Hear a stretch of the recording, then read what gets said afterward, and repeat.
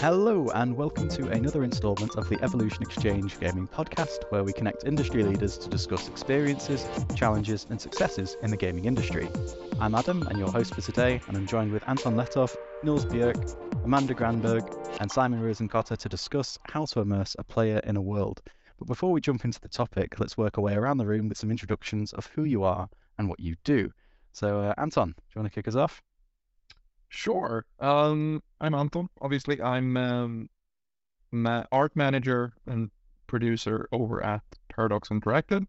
More specifically on PDS, Paradox Development Studios. I oversee sort of the art production for Stellaris and an unannounced game from our part of the studio. Awesome. Amanda? Hello, happy to be here. I work at Avalanche. I work as a mission designer. Previously, I worked as a world designer over there, been there for about 2.5 years. And I work on their game Generation Zero. Awesome. Simon? Yes, I am Simon. I'm a lead level designer at Fast Travel Games. We are making VR games, only VR games. And yeah, I've been there for about 1.5 years now. Nice. Finally, but not least, Nils. Yeah, hello. I am Nils Bjerke, and I am the narrative team lead at Arrowhead Game Studios. I've been working there for 8 years in various capacities before I arrived as narrative team lead. Nice, thanks for that, everyone. As always, you've each brought a question relevant to the discussion of how to immerse a player in a world. And so we'll work our way around the room with each of you to pose your question and your reasoning behind it, and then everyone will have the opportunity to give their take on the situation. So let's start with Anton. What's your question and what do you mean by that? I thought about immersion, and I thought about what we, as sort of coming from different fields, different crafts and different experience, what we think is the sort of the most important thing for a player to feel immersed in what we're doing, how we create that, and what's important for us when we create that, and how we succeed with that, basically. So yeah, there was, I don't know if I have a good answer to it. I don't think so. But yeah, I'd love to hear people's opinions of it and thoughts and how you deal with that in your studios and etc. I think, like, for me personally, the most important thing for immersion is that it's like an internally consistent world, so that everything makes sense for the world. It doesn't mean that it needs to be hyper realistic, like everything needs to work exactly like in the real world. It just needs to, the player needs to be able to predict what's going to happen and just accept what is happening in the world. So if you come from it from like a graphical standpoint, like in realistic games, I for example would get immediately get thrown out of the immersion by just seeing unrealistic water, and I know that's really hard to do, but it's just one thing that is like that immediately puts me out of the game. But like in terms of level design, I think what I'm always looking for is that does it make sense for the character? Does this world make sense for the character to inhabit? And there's like everything from dimensions to how you interact with the world and all that.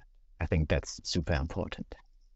Yeah, I agree. That was like similar to my first thoughts as well, like about cohesion and how about like the world doesn't have to be super realistic, but everything in the game kind of needs to pull in the same direction. So like even if there are menus, for example, which can be like easy to break immersion with, but if the menus like have the same feel as the game world as a whole, and like every action and the audio and just everything feels very well fitted together, it's a very good thing for immersion, right? I'm actually curious, since you brought up menus, because there is a fairly prevalent school of UI design thought that they should, like, for I think like Destiny is an example that comes to mind, where the menus are they aren't designed to like blend in with the game aesthetics. They are designed visually so that you won't even almost think about them. They are so kind of clean and sterile that you're not even thinking about them. Like, how do you feel about that? Do you like that, or are you more a fan of when the menus kind of blend into the theme of the game? Yeah, but I would say that I like it when they blend in just for the immersion. If they are like more sterile or stuff, I can see that being good if like you have a need for a lot of menus, and maybe also like maybe the goal isn't for the game to be super immersive either. Right? Sometimes you want to go for that, but sometimes maybe it's other things like you want to prioritize super clear communication, and that might be better than with the very clear ones. Yeah, I think for the original question, I think I'm kind of coming in from almost a step higher. Like for immersion for me in a game is like whenever I'm reminded that I'm playing a video game, especially if the game isn't doing what I like expect it to do. Like bad UI, for example, is very immersion breaking.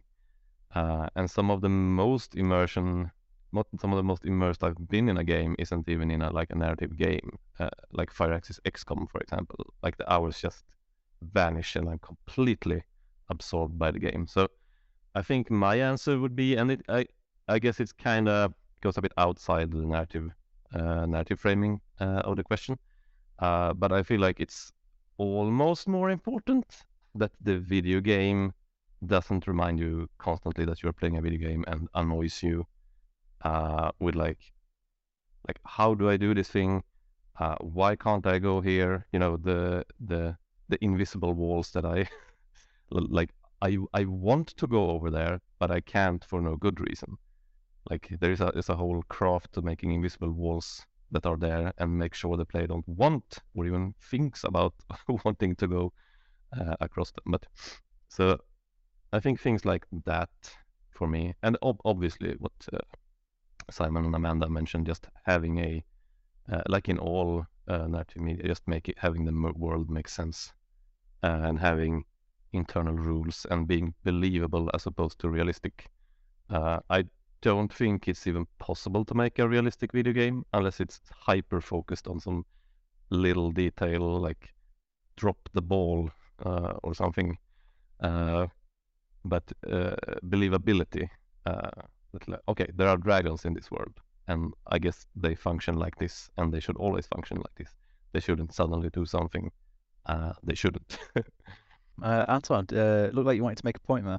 Yeah, I had a thought and then forgot it, but now I remembered it again. But it is like, because I can feel sometimes, or a lot of times actually, that there are different kinds of immersion, right?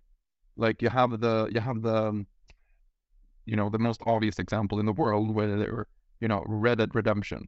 Like you have that environment and character immersion thing where you just, you want to be a part of that world and you feel like you are a part of that world and you feel like you are Arthur and all of that, right? But then you also have the sort of the immersion that you kind of touched upon, Nils, with the the simulation part or the simulation type of games out there.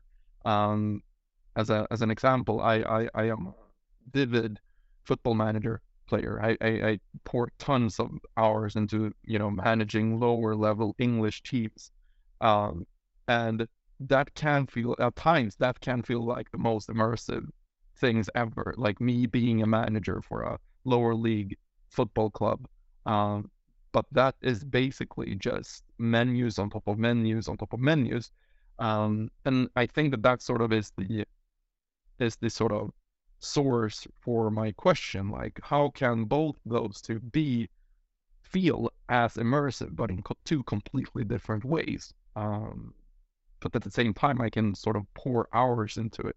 I don't know if that was a question for anyone, or if anyone want to present that, but I think it's super interesting that two completely different games can feel immersive but for two completely different reasons or something. Yeah, I feel like video games almost it's harder to have narrative immersion in video games, especially if you're doing the thing that I don't hate it, but I'm not a huge fan of the classical video game that kind of alternates between being a video game and being a movie. You know, the Uncharted, The Last of Us, that you're playing a video game and then we can't tell the story in the video game media. So now we're gonna make a movie here, like a cutscene. That for me has a way higher risk of like breaking immersion because I'm like being active and then I'm passive and then I'm active and then I'm passive. Whereas things like Portal, for example, it actually does manage to be completely a video game while telling a story. Is very immersive.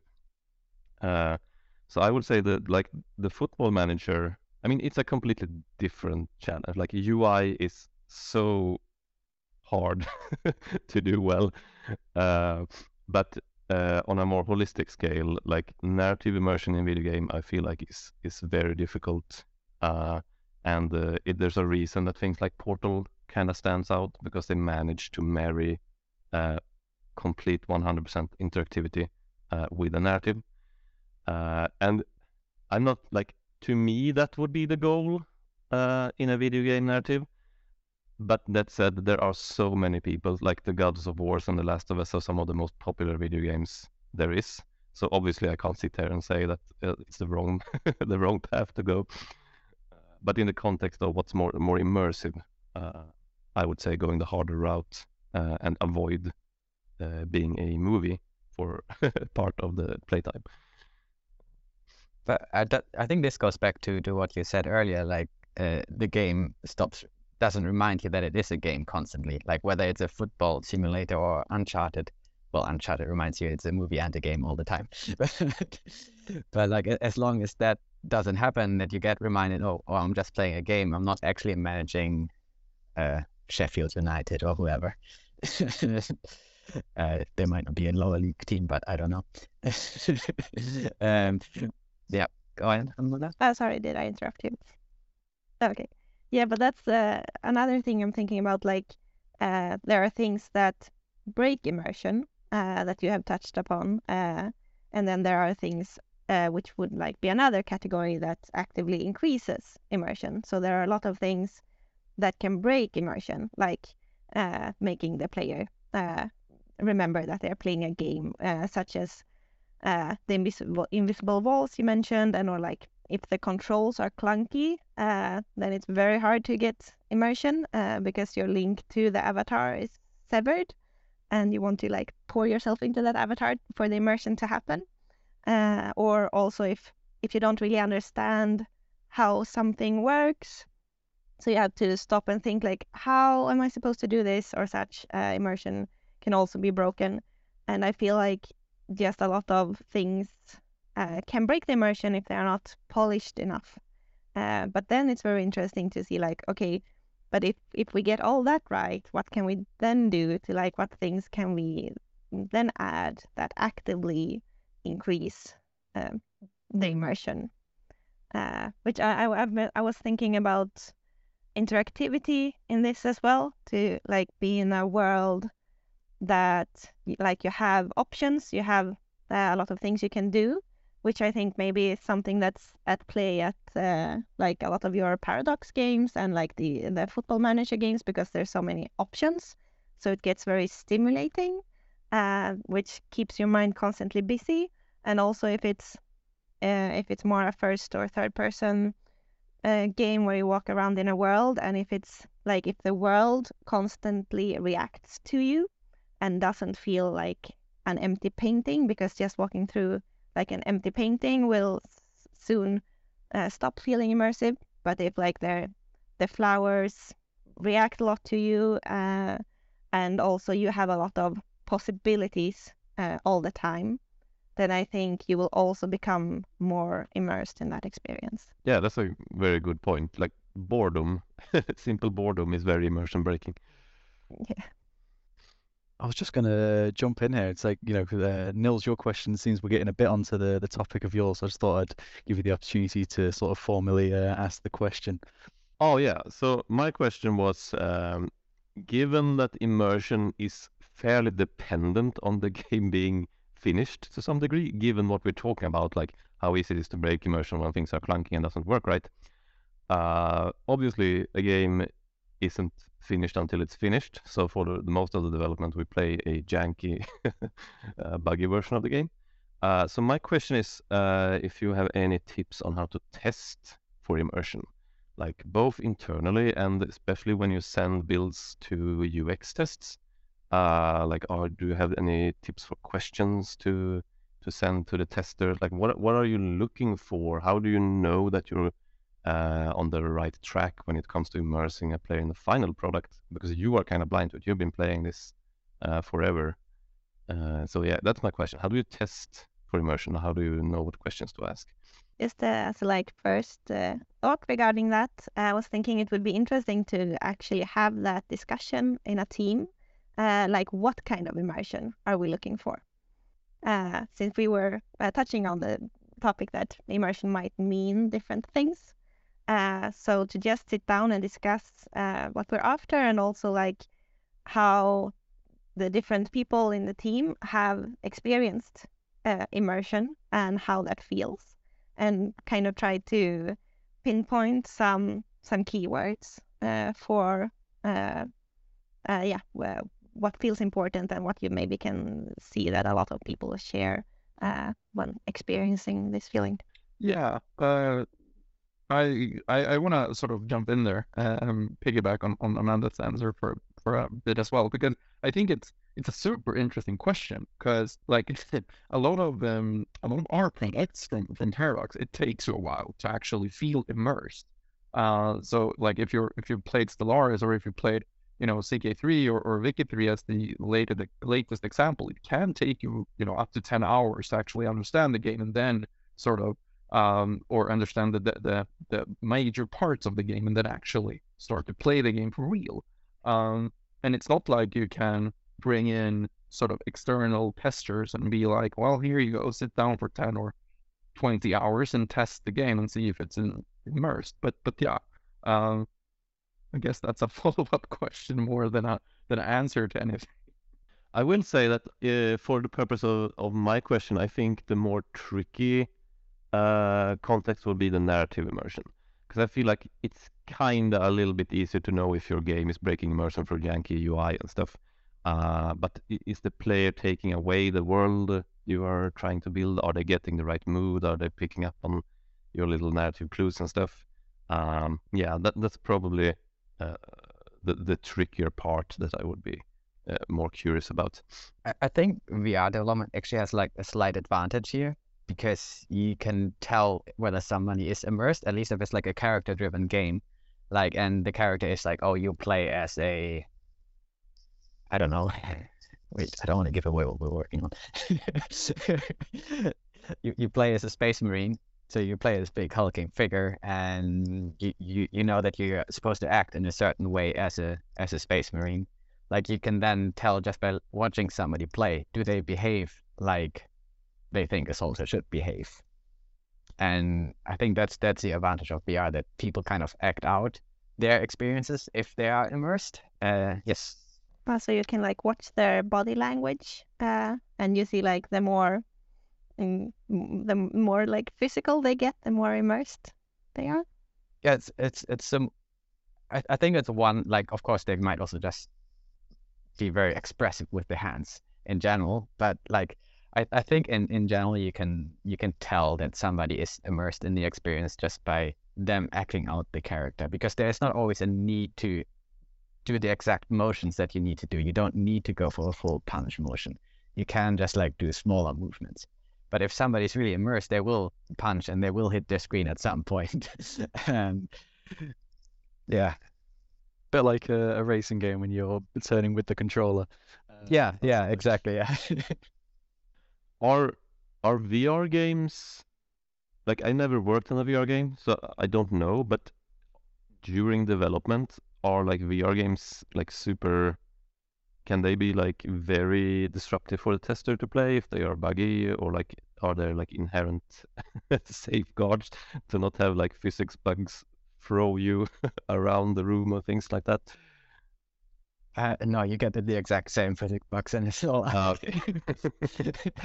unfortunate. You just get the added motion sickness. So that's not great. Yeah, no, that is true. The VR. Sorry, yeah, go ahead, Amanda. And for the narrative immersion that you mentioned, Nils, I was thinking like I would find it interesting to ask the testers or players what made them feel drawn into the world, like what parts felt most engaging to them, and then maybe also follow up with why, and then if there were parts that didn't feel engaging to them, and maybe that could be like a little bit of finding like parts of immersion and trying to then see like, okay, because the engagement and immersion is kind of similar, but maybe easier to ask. And also to see like, as Simon mentioned before, with how it's important for the world to feel logical for it to be immersive, to also ask if there were any parts of the, like both game as in mechanics, but also narrative that felt strange or illogical in some way for them, that made them stop and ask like, okay, how is that working? I didn't think it would be like that, because then you would have the disruption. How long should it take for the player to feel immersed? Like how long do we think that we have the player's attention or the tester's attention or whatever it may be, to sort of get into the game and feel immersed before they shut it down and they want to do something else? How do you test for that, if that makes sense? You want it as quickly as possible? No? Yeah, exactly. I think you probably have, like Amanda says, as quickly as possible. If you can hook them immediately, then it's best, of course. I think you have some leeway depending on your game. If you can telegraph that there are things coming that they are compelled by, then you have a little bit more leeway. So if you have a very complicated game like the games you are making, and you have a very distinct profile, like you can have a trust from your player base, like they know if they put in the time that it will pay off. So I think it's a little bit of a case by case basis, but there's probably not really a situation where it's like good if it takes a long time. But it's also, I guess the closest to that would be that some gaming experience simply aren't intuitive. Like sometimes you just can't get like immediately, like in the Paradox games. I imagine, I haven't actually played them, but I imagine you will have to put in some time, because it is just maps and menus, and you will have to like understand how the game functions before you get immersed in the stories that those kind of games takes. But you probably need to really know why you are doing it and like what you're doing. If you like, yeah, it's gonna take 10 hours before the player's immersed. You really need to know what you're doing at that point, I think.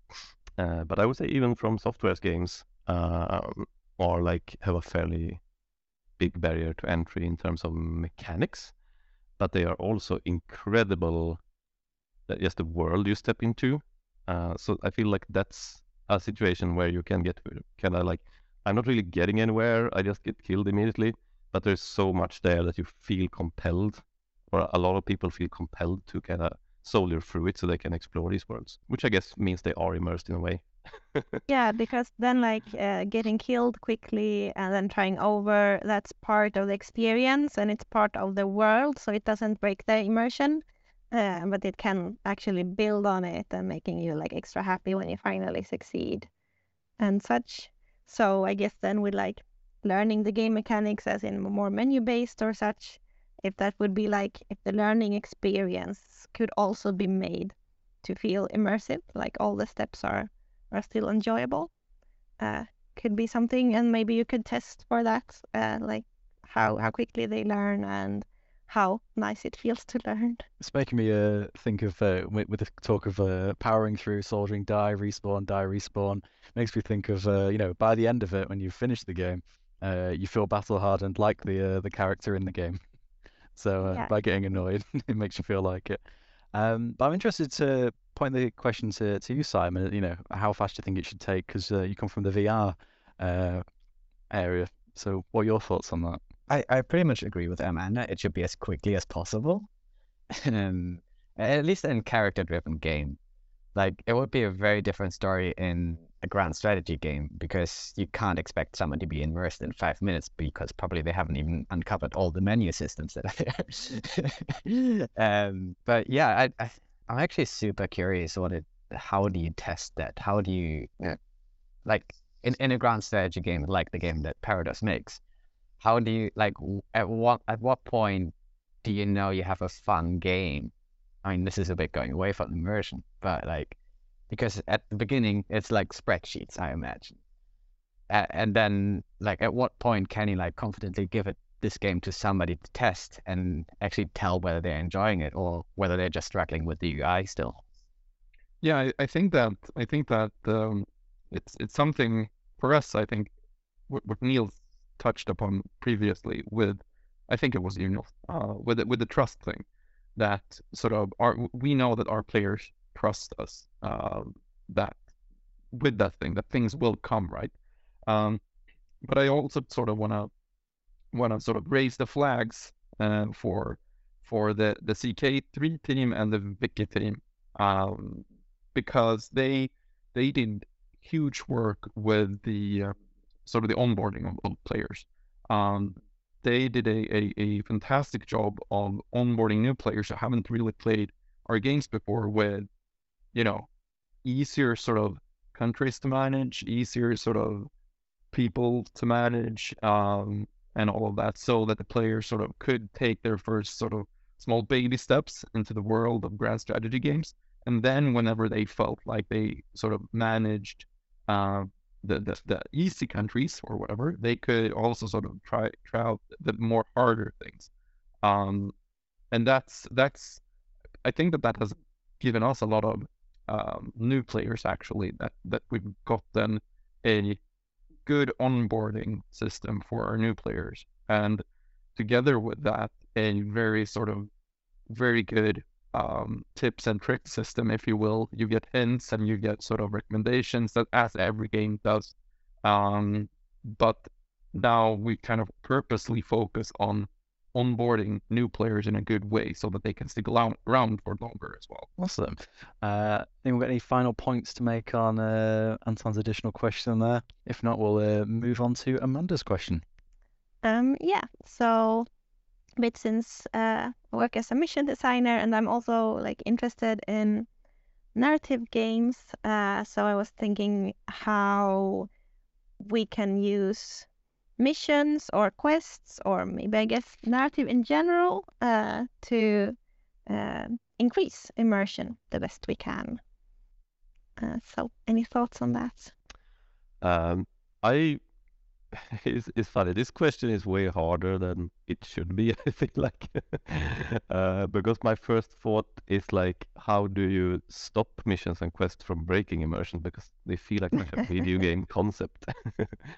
I think personally, I would like to see missions and quests be more obfuscated and feel more legitimately like something that's important things in the game world. I feel like they really have become such a video game concept that people just, here's your quest log, here's the person giving you a mission, you get a weird arbitrary reward for it. Everything is very formulaic, usually. And on one hand, it's so common that it almost doesn't break immersion, because people who play video games just take it for granted. This is how it works. But it certainly doesn't add to immersion, in my point, especially this open world checkpoint, checklist kind of games. So I think what I would really like to see more of is where you're given a mission where everything just clicks together. It feels important. It doesn't feel like, why am I even doing this? I had this super important thing over here that I should be doing instead of going over here just to get a box of random crap that this peasant didn't have any business even owning.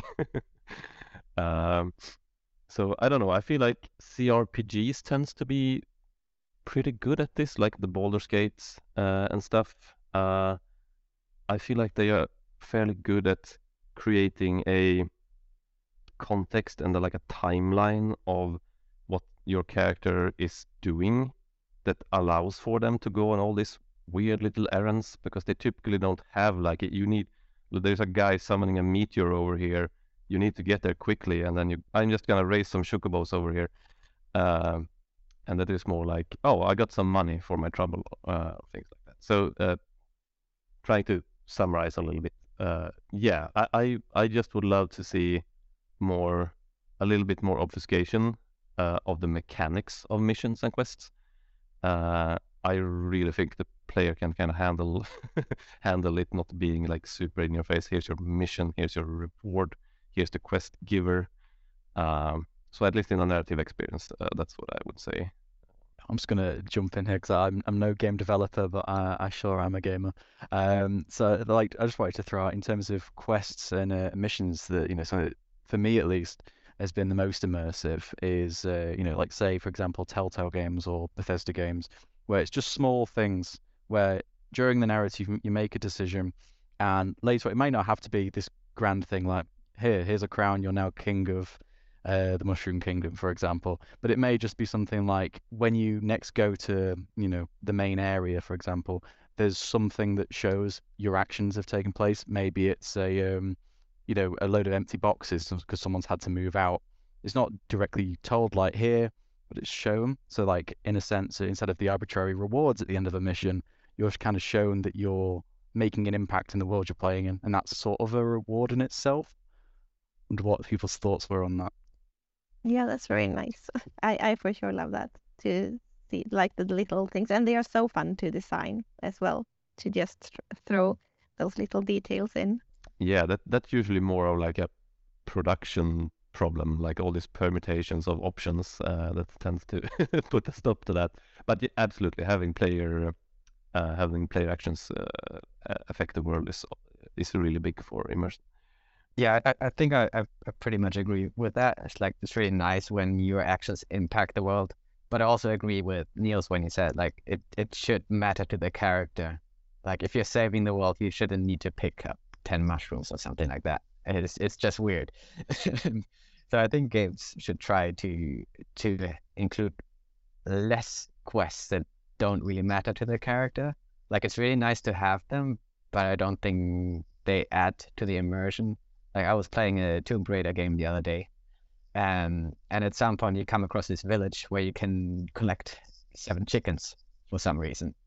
Like you're not told why you can do it, and you're not sure why it's good to do it. But like if you pick up 1 chicken, it pops up a quest like, oh, collect 7 of these and throw them in the chicken pen or whatever it's called. It's like, okay, I was kind of saving the world here right now, but I guess I'll do this now.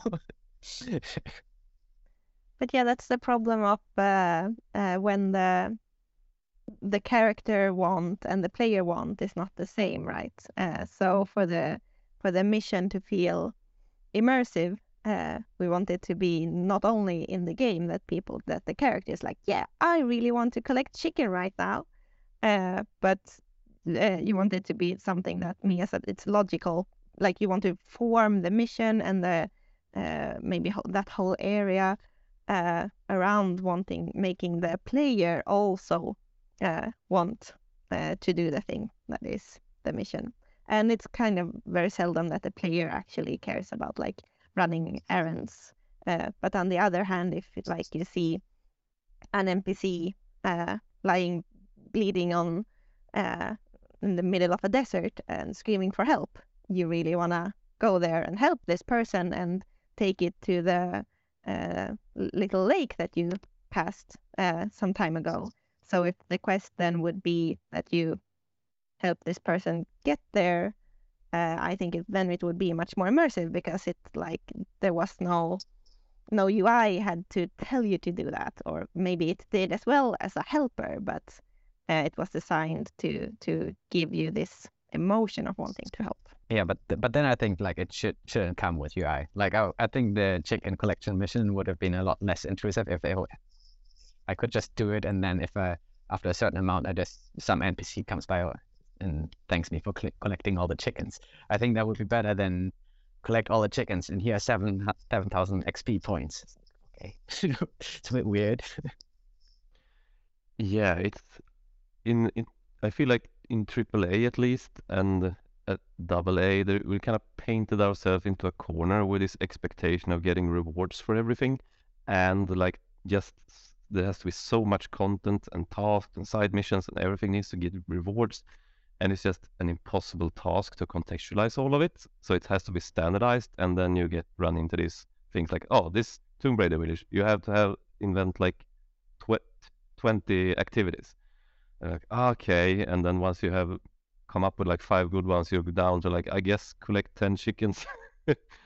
And I really don't know, like, I feel like you would have just to have be on a mission, pun intended, to just get away from that, and kind of dare to be more like, I was sitting here thinking on Diablo 1, which is one of my favorite games. The first like quest you get is when you go up to, you're gonna go down into the church, and there's like a villager dying, and you talk to him, and he says something about a demon called the Butcher, and then you go down, and eventually you encounter the Butcher. It's like a special demon in a special room, and you kill the Butcher, and that's kind of it. Like, it's just a cool experience. You do get a unique weapon from him, but that is very contextualized because you get the Butcher's cleaver. And I just feel I want to see more of that, to try and come up with a structure. I guess Elden Ring is probably fairly close. They have all these unique weapons that you find in unique places. So I guess that's kind of what I would want to see more of. But obviously it's very, very difficult to do, or at least time consuming.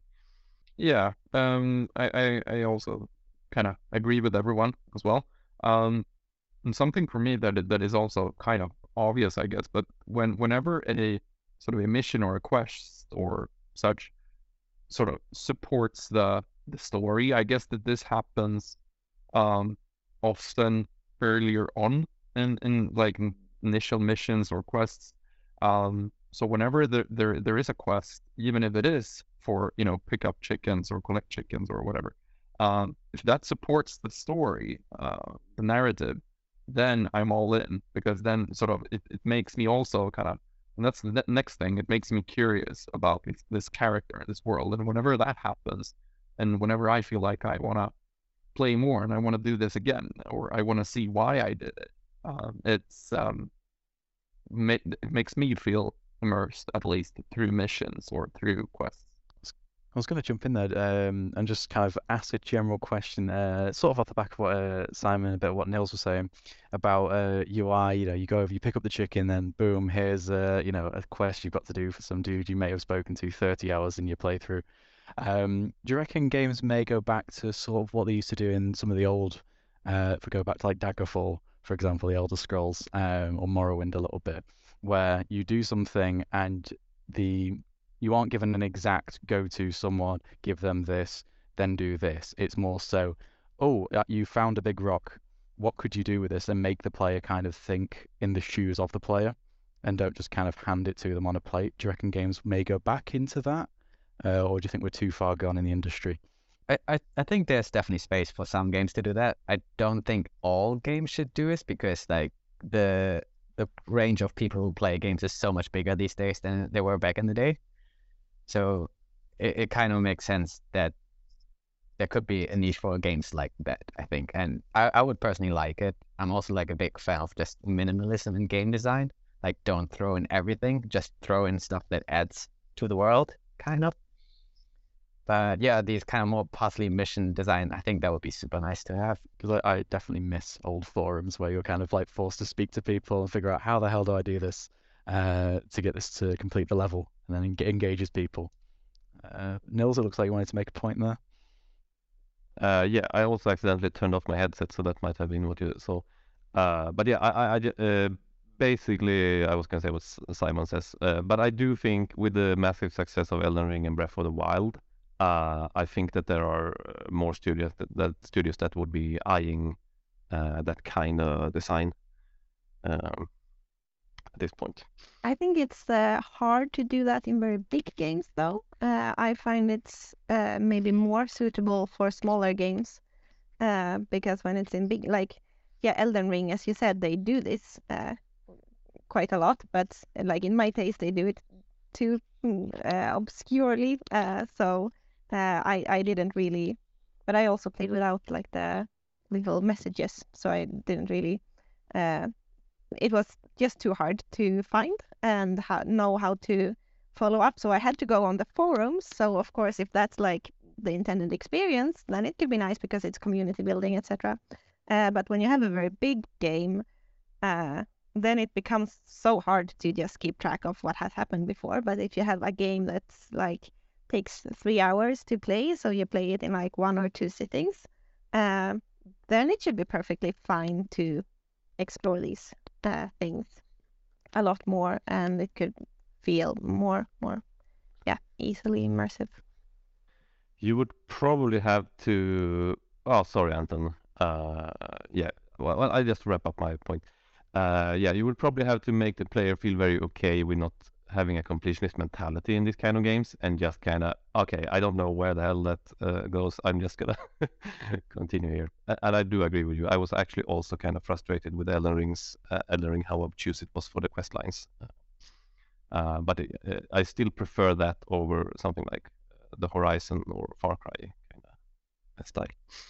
How did you guys both, since both of you gave that example, Nils and Amanda, how did you feel with?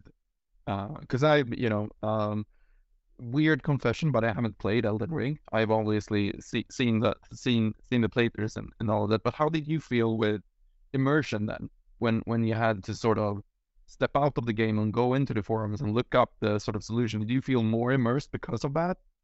Because you've learned something or whatever, or did you feel less immersed because you have to go into the forums and look for the answers? Yeah, I for sure feel less immersed because it also, like for me to get to the point where I go look at the forums, then I have to first have reached the level of being annoyed at not figuring it out myself. And getting annoyed with something in the game is very immersion breaking. So And as for my part, I actually only play From Software's games offline because I don't want the online component, because I think these worlds are so immersive that I don't want the online component to come in and break immersion. I recognize the brilliance of how they have designed the online component of these games, but I want no part of it. So for me, I'm very immersed, but like Amanda said, I do of course get annoyed sometimes when I can't figure things out, but I'm fine with it. I just like, okay, I don't know what the hell this is.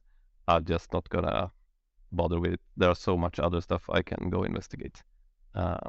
So it's not a huge immersion breaking, at least not to the degree that like my immersion scoring of Elden Ring takes a big hit. But yeah, in such a big sprawling game, there are moments where like, okay, what were they thinking here? For sure. So just another point completely, but regarding the like using missions or narrative for immersion, I've been thinking about urgency a bit as well, because I find that when there's like maybe a sudden increase in urgency or such, I find that I get more immersed, especially if like it can take me by surprise a bit, like I'm walking around exploring a world, and then suddenly someone is like, there's a robbery here, help me, come, or something, and I'm like, oh shit, okay, people are shooting, I have to do something, and then I have to like react to that, and I get drawn into it, and suddenly a lot of things are happening, and kind of that jolt, I feel like it's something that you can use to kind of surprise your players who maybe had started to drift off and think about something else, and then they're like snapped back into the game.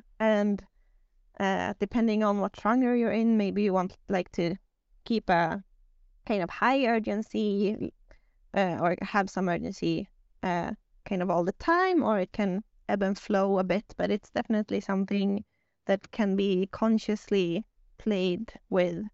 Also, if like you see, maybe you pinpoint some points of your game that might be less engaging, or you have fall off and such, or they feel boring, and to then like what, even if you just have a low key emergency of like, okay, or urgency, like maybe someone's life is just getting a little bit more at stake, and that would then for me draw me into the narrative a lot more, because it's something is asked of the my avatar, my character, they need to do something. They need to perform something for things to not go bad, and that engages me. Super interesting. I totally agree with you, Emma. And I also kind of think that just knowing that that can happen also sort of increases immersion as well. Like walking around in the forest or whatever it may be, and just having in the back of your head that something can just pop up now. Something can just happen really sort of increases the immersion as well, that you want to be on the lookout for things like that. So yeah, totally agree. Yeah, I really like that idea as well. And I think it would have improved, like a game like Skyrim would really have improved with some urgency, because you can put off the main quest forever and ever. Like it would have been really nice if something kept on reminding me as, oh, you should defeat this final boss at some point. Like if Like if the skies would grow more and more dark if you Yeah. keep it off for too long. Yeah, And then exactly. you could do like a bit on the quest line and the skies would bright again or something. Yeah, I think that would be really cool. It's probably difficult to pull off, but it would be super, super cool. XCOM 2 does this really well. It has this doom clock that ticks down, and you can kind of try among all the things you're juggling. You can kind of do certain like tasks or missions to kind of buy yourself some time. So yeah, I also agree. Nothing gets you going like time pressure, but that's also a reason a lot of people don't like it because they don't like the pressure. So it's one of those things that it's like, how many people do we want to turn off by this, and like what happens if they don't like do a thing in time? It's like there's all these questions that comes with it that I wish, well, I guess in general I wish that you can just do whatever in games that strikes your fancy, but it's always the question how many people you want to turn off and how many you engage with that thing. But I guess Arrowhead's motto is a game for everyone is a game for no one. So in that line, I do like time pressure.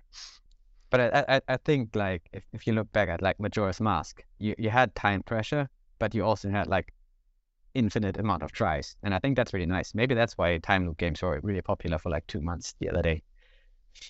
Yeah, roguelites certainly capitalize on like success through failure. I don't know if there is a roguelite that has like time limit as like a core feature, but I feel like it would be a good fit probably to have some sort of Majora's Mask-esque roguelike where you and that time loop structure where you like constantly fail. I guess maybe Deathloop and could maybe be described as like a roguelike in that line. But yeah, that could probably work really well actually.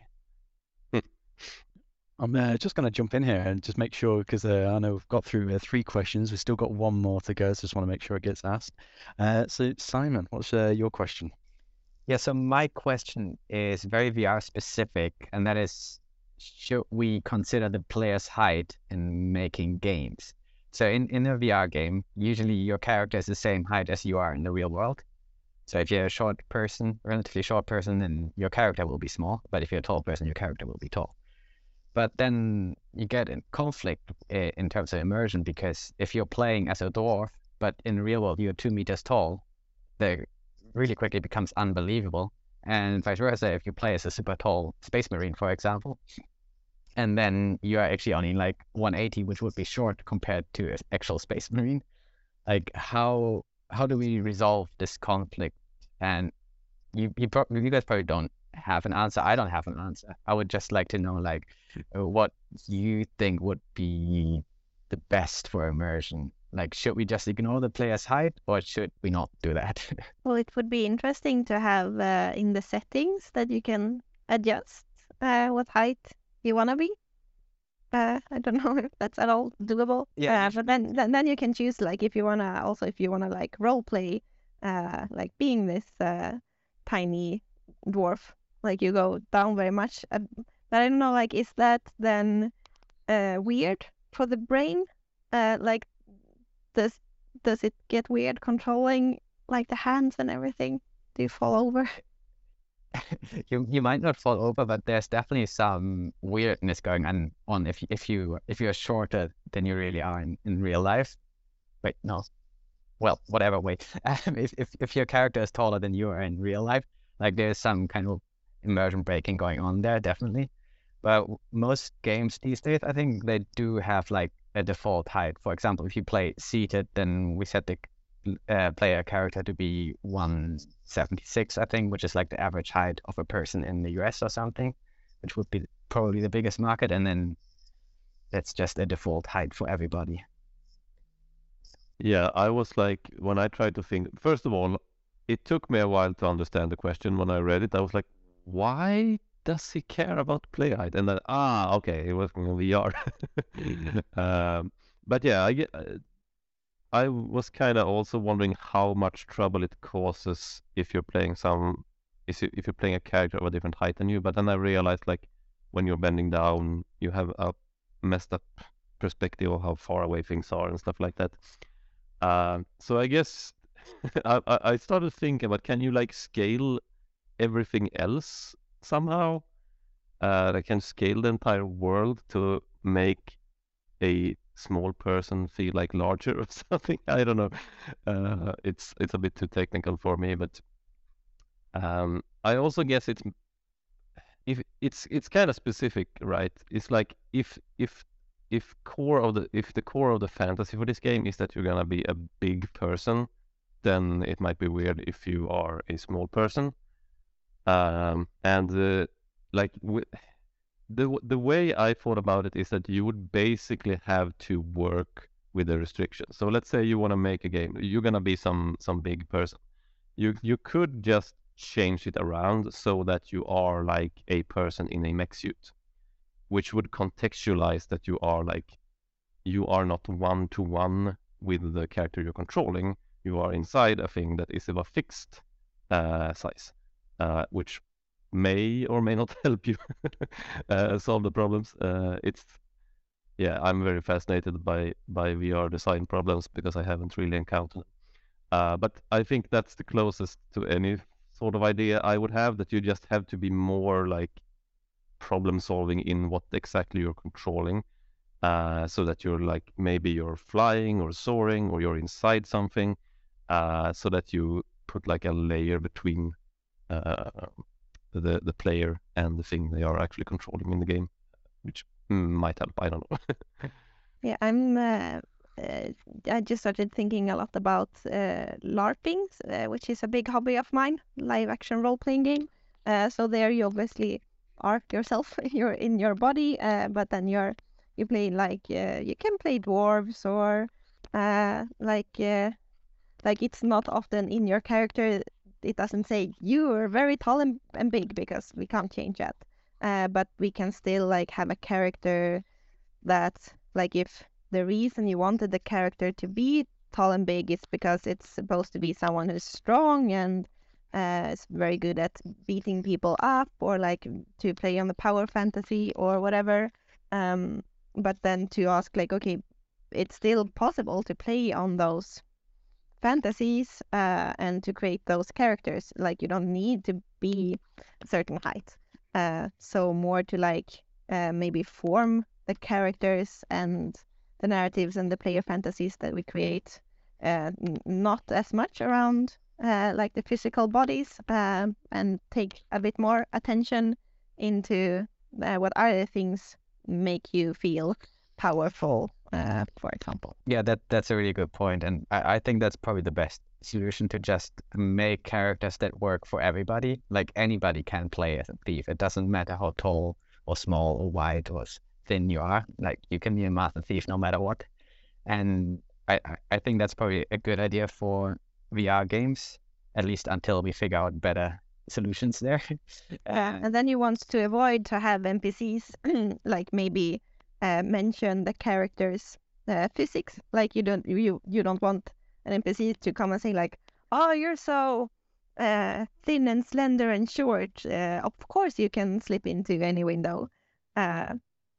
So just like that also becomes like a thing for the narrative to think about.